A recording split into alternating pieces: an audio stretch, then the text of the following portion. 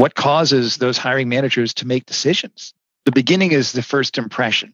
Convey the image that you want them to see you as. The more that you can quantify your expertise, the better. Do you want to be the absolute best candidate for a job you'll love and a career with balance? Veteran leadership career catalyst Jonathan Flax is teaming up with leading executive search professionals to provide you with cutting-edge career transition strategies. Welcome to Career Transition Experts. And now, here's your host, Jonathan Flax. Oh, I'm really excited to introduce you to Scott Love, who's been a recruiter focusing on working with attorneys since 1995, and he's the founder of the Attorney Search Group. Scott, welcome to the program, and please tell our listeners, whether they're an attorney or not, what would they learn and benefit from listening to this episode? Sure. Thank you for having me, Jonathan. I will teach them how to sell themselves more effectively during their interviews and get the job that they want. Excellent. That's what we all want. So that's fantastic. And you know what? I interview a lot of executive search professionals, but not many that are also professional speakers. Your experience includes being a professional speaker on the topics of recruiting, rainmaking for other, like getting clients and retention. So these are all really important aspects for business decision makers. And most of the listeners are not only candidates looking to hire, but also end up being hiring managers themselves. That's right. You wrote a book called Why They Follow. I love that. It's similar to a book I read recently called Why They Buy, which is based on personality and values-driven decisions. And you have a podcast also like we do. So the Rainmaking podcast has been running since 2009. Love for people to check that out as well, especially if they're rainmakers for law firms or any kind of anybody in sales, business development. It's a good show for them. Very good. I also salute you as a graduate of the U.S. Naval Academy and a member of the Service Warfare Team. Scott, you have a lot of really interesting experience to share. Where should we begin? I would say let's talk about your listeners, about where they hope to shine on their career transitions. I know there's a lot of stress associated with making a move in itself, and then even more stress, hyper stress, during the interview phase. And so I'd like to kind of spend some time talking about how I can help your listeners shine a little bit brighter and be the one that everybody wants during the interviews. Okay, great. Well, I appreciate that. The typical listener to our program and candidates in our client base are what we call outstanding leaders. Mm-hmm. And internally, we refer to them as leadership career lovers, meaning they love and are passionate about having an outstanding career where they provide business success, but also enjoy outstanding career satisfaction with happiness and balance every day. These are people who are committed to growth.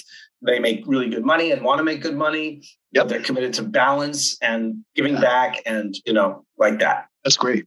So let's start with what is some of the key things in the interviewing process? We'll focus on interviewing today. Sure. That you feel are some of either the key things that maybe is taught but is forgotten, or maybe something unique that, tell us a little bit about the kind of executives and leaders you deal with.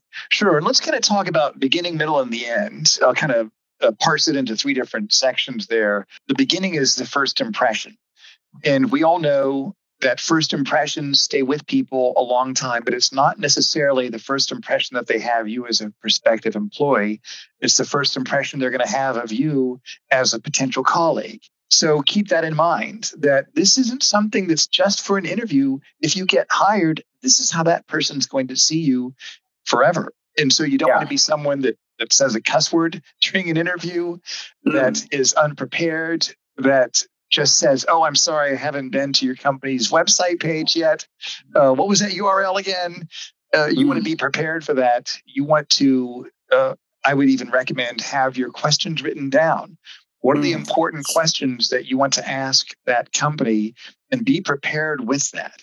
So the one thing I'd say is think about the beginning and then during the middle. And I'll kind of get into this a little bit more, being able to sell yourself, and I'll talk more about that. And then even at the end, when you send that thank you email, I would even say go a little bit further and do it old school. How about a handwritten thank you note? How many of those do you think they're going to get in their lifetime? probably just a handful, and yours will be one of those. So those are a couple of things I'd recommend. And this isn't anything that people haven't heard before. It's just reminding people what causes those hiring managers to make decisions. Those are kind of the areas where people are going to pay more attention.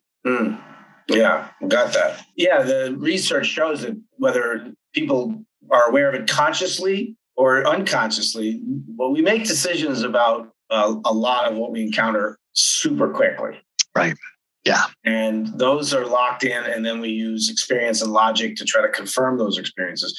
For example, the research shows decision makers spend 7.5 seconds looking at a resume before making a decision on to look further. So are there other insights you might share about that first stage of preparation? What else can a person prepare, either psychologically, emotionally, or just mentally in terms of information? Yeah, that's a good question, Jonathan. When people see us, they're making a judgment. Today, during our interview, I'm wearing a golf shirt and a sweater. And if I was meeting with a prospective client or somebody that I wanted to hire me, I'd probably have a sports jacket on.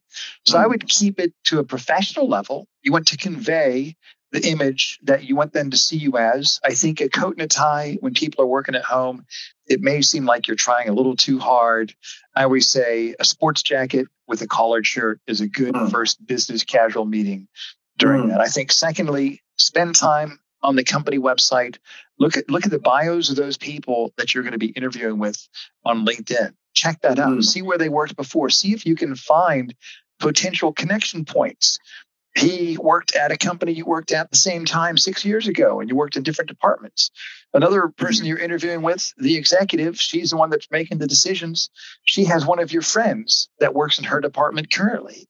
And you wouldn't have known that had you not made that effort to find that connection point.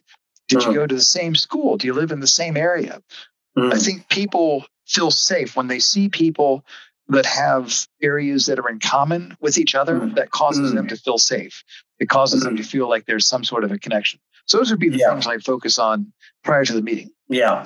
We have a deep-rooted caveman brain function still between our ears and our skull. So that sense of tribal connectedness and commonality does really go a long way. As well as looking in advance, not only some of the things you pointed out, but we also encourage people to look at, and this we may touch some of the things you and I have in common philosophically from your book, Why They Follow.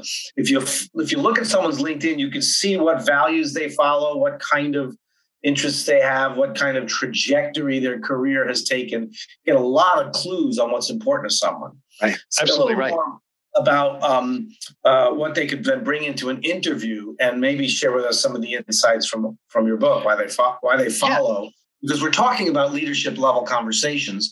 And so we want everyone to have like a leader to leader conversation. That's right. And I think that when it comes to selling yourself as a prospective employee, the more that you can quantify your expertise, the better. If you could give an opinion that you have of yourself, that could be in question because, of course, you have an agenda. You want to get the job. But if you can answer it with a numerical value, then you quantify your expertise. Well, tell me about why you think you're so good in sales. Well, I was number one in 17 sales reps in our region for the past 3 years.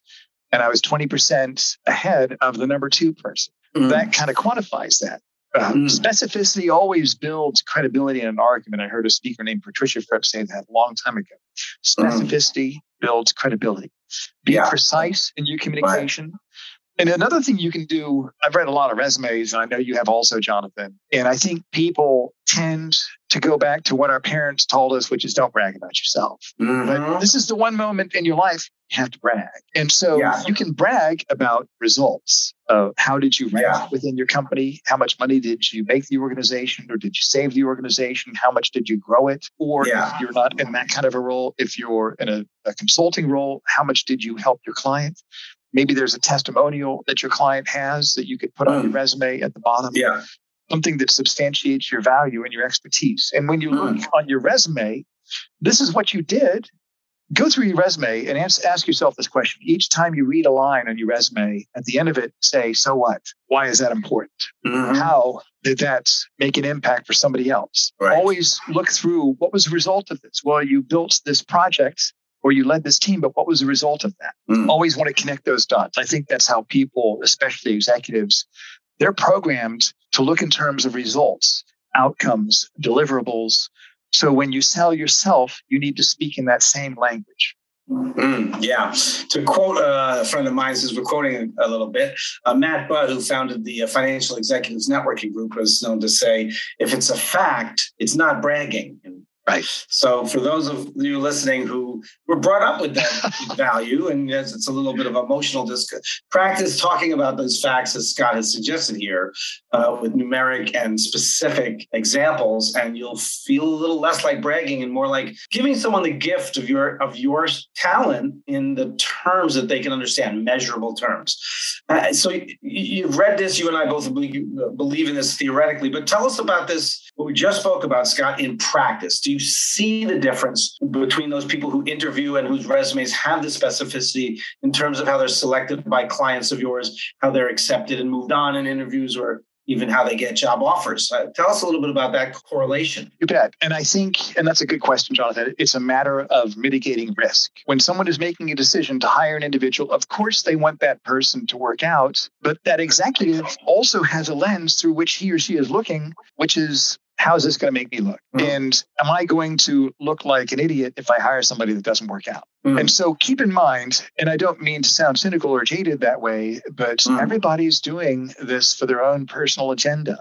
For example, when you're selling to a company, you're not selling to a company, you're selling to an individual.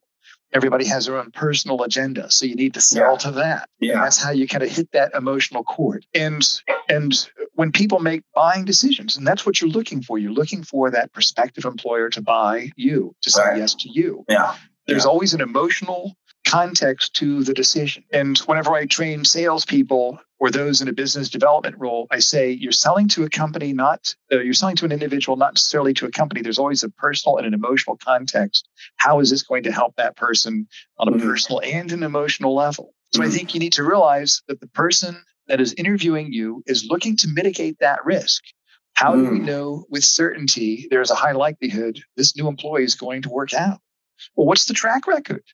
This is a testimonial on my LinkedIn page. Call John Smith. I worked for him 4 years ago. He was my direct supervisor for a period of 5 years. That means I didn't move around in 5 years, however long it is. In some industries, 2 years is a long time, 10 years is a long time.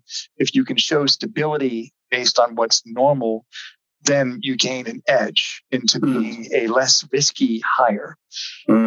There's actually a presentation I'm doing at a conference later in a few months called Better Than a Coin Flip, How to Use Game Theory to Make Better Placements that Work Out Over Time. How do you get better odds? And the same thing I would tell to people that are interviewing, how do you show that you can mitigate the risk, that you're a safe bet for that person who's looking to hire you? That's the way I'd recommend that they think of it. Right. And you see examples. Give us an example of someone went south and didn't quite follow your advice. I think they just got so focused on what they want, and they didn't show that they would be a good, firm citizen. And that's something I tell every candidate, that obviously you are more than just someone who's selfish. You need to convey that to the people you're interviewing with. Yeah. Sorry, I want to ask a question with respect to that. I don't want to interrupt you without respectfully requesting them. I do so. Well, I'd love to ask if you have a specific example. I sometimes ask my guests, what's the dumbest thing you've seen a smart person do? Oh, yes. I think it was, because I work with a lot of smart people. Oh, yes. It's not showing enough enthusiasm for the opportunity.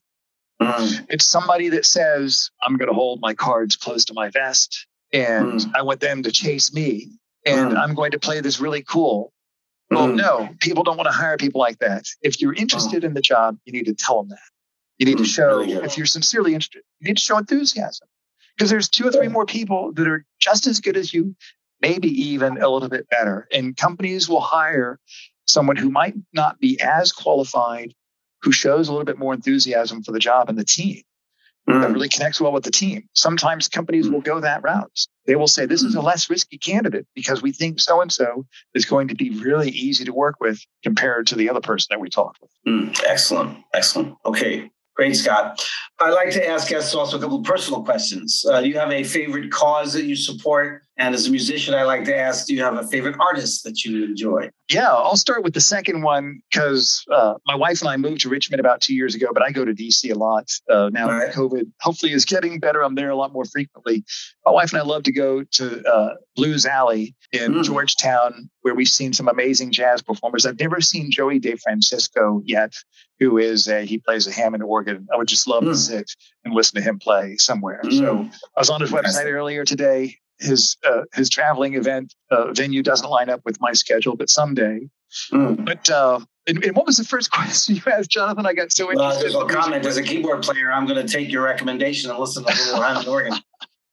Joey DeFrancesco. Favorite cause that you support? Oh, yeah. So there's two of them. One of them is Capital Partners for Education, where people talk about diversity. But the problem with diversity candidates is supply and demand. There's a lot of demand, but not a big supply. So you have to go deep. CPFE, Capital Partners for Education, they're a DC-based group that pairs professionals to mentor inner city kids in Washington high schools that come from families that haven't gone to college. So the kids have to compete for that. They can't have anybody that has college backgrounds in their family. And so we mentor them. So I've been mentoring my kid since he was 16. He's a freshman at UDC. His name's Blessing. His family came from Nigeria. So we talk every month. We meet frequently. And the goal is to mentor kids to show them that you can do this. You belong here. And many times you have to borrow confidence from other people. We all had people help us when we were growing up. So I think it's a duty and a responsibility for every professional to do something to help younger people, especially now. How do you increase the diversity pipeline? You go deep into high schools and show them that they can be professionals. So that's one group I'm very passionate about. And the other one is Protect Our Defenders. It is a group that supports those on active duty who have been sexually assaulted or sexually harassed or abused by many times the officer corps or other people in the military. And it supports them because that's an epidemic in the military. 1 out of 4 females have had those types of situations happen to them on active duty. So it's an epidemic. So that supports the victims, and it's something I'm able to connect my law firm clients and their pro bono teams with that group. So those are two groups I'm very excited about being involved in. It's really meaningful. I really get that. Thank you, Scott. Well, we will put your contact information in our show notes so people can check out your podcast, so they can buy the book, Why They Follow. And I want to just thank you for sharing your insights and your enthusiasm on the Career Transition Experts. Thanks a lot, Scott. Thank you, Jonathan. Thank you very much for listening to the Career Transition Experts. We hope you got something of value and would love to hear from you on what you did learn and how this episode made a difference. If you'd like to contact or reach our guests, take a look at the show notes, and you can also find there a link where we will send you a free copy of our resume preparation checklist. If there's anything we can do to help you fulfill your vision and make that transition smoothly, contact us. We are here for you. Thanks again for listening. Hope to see you again soon. Bye for now.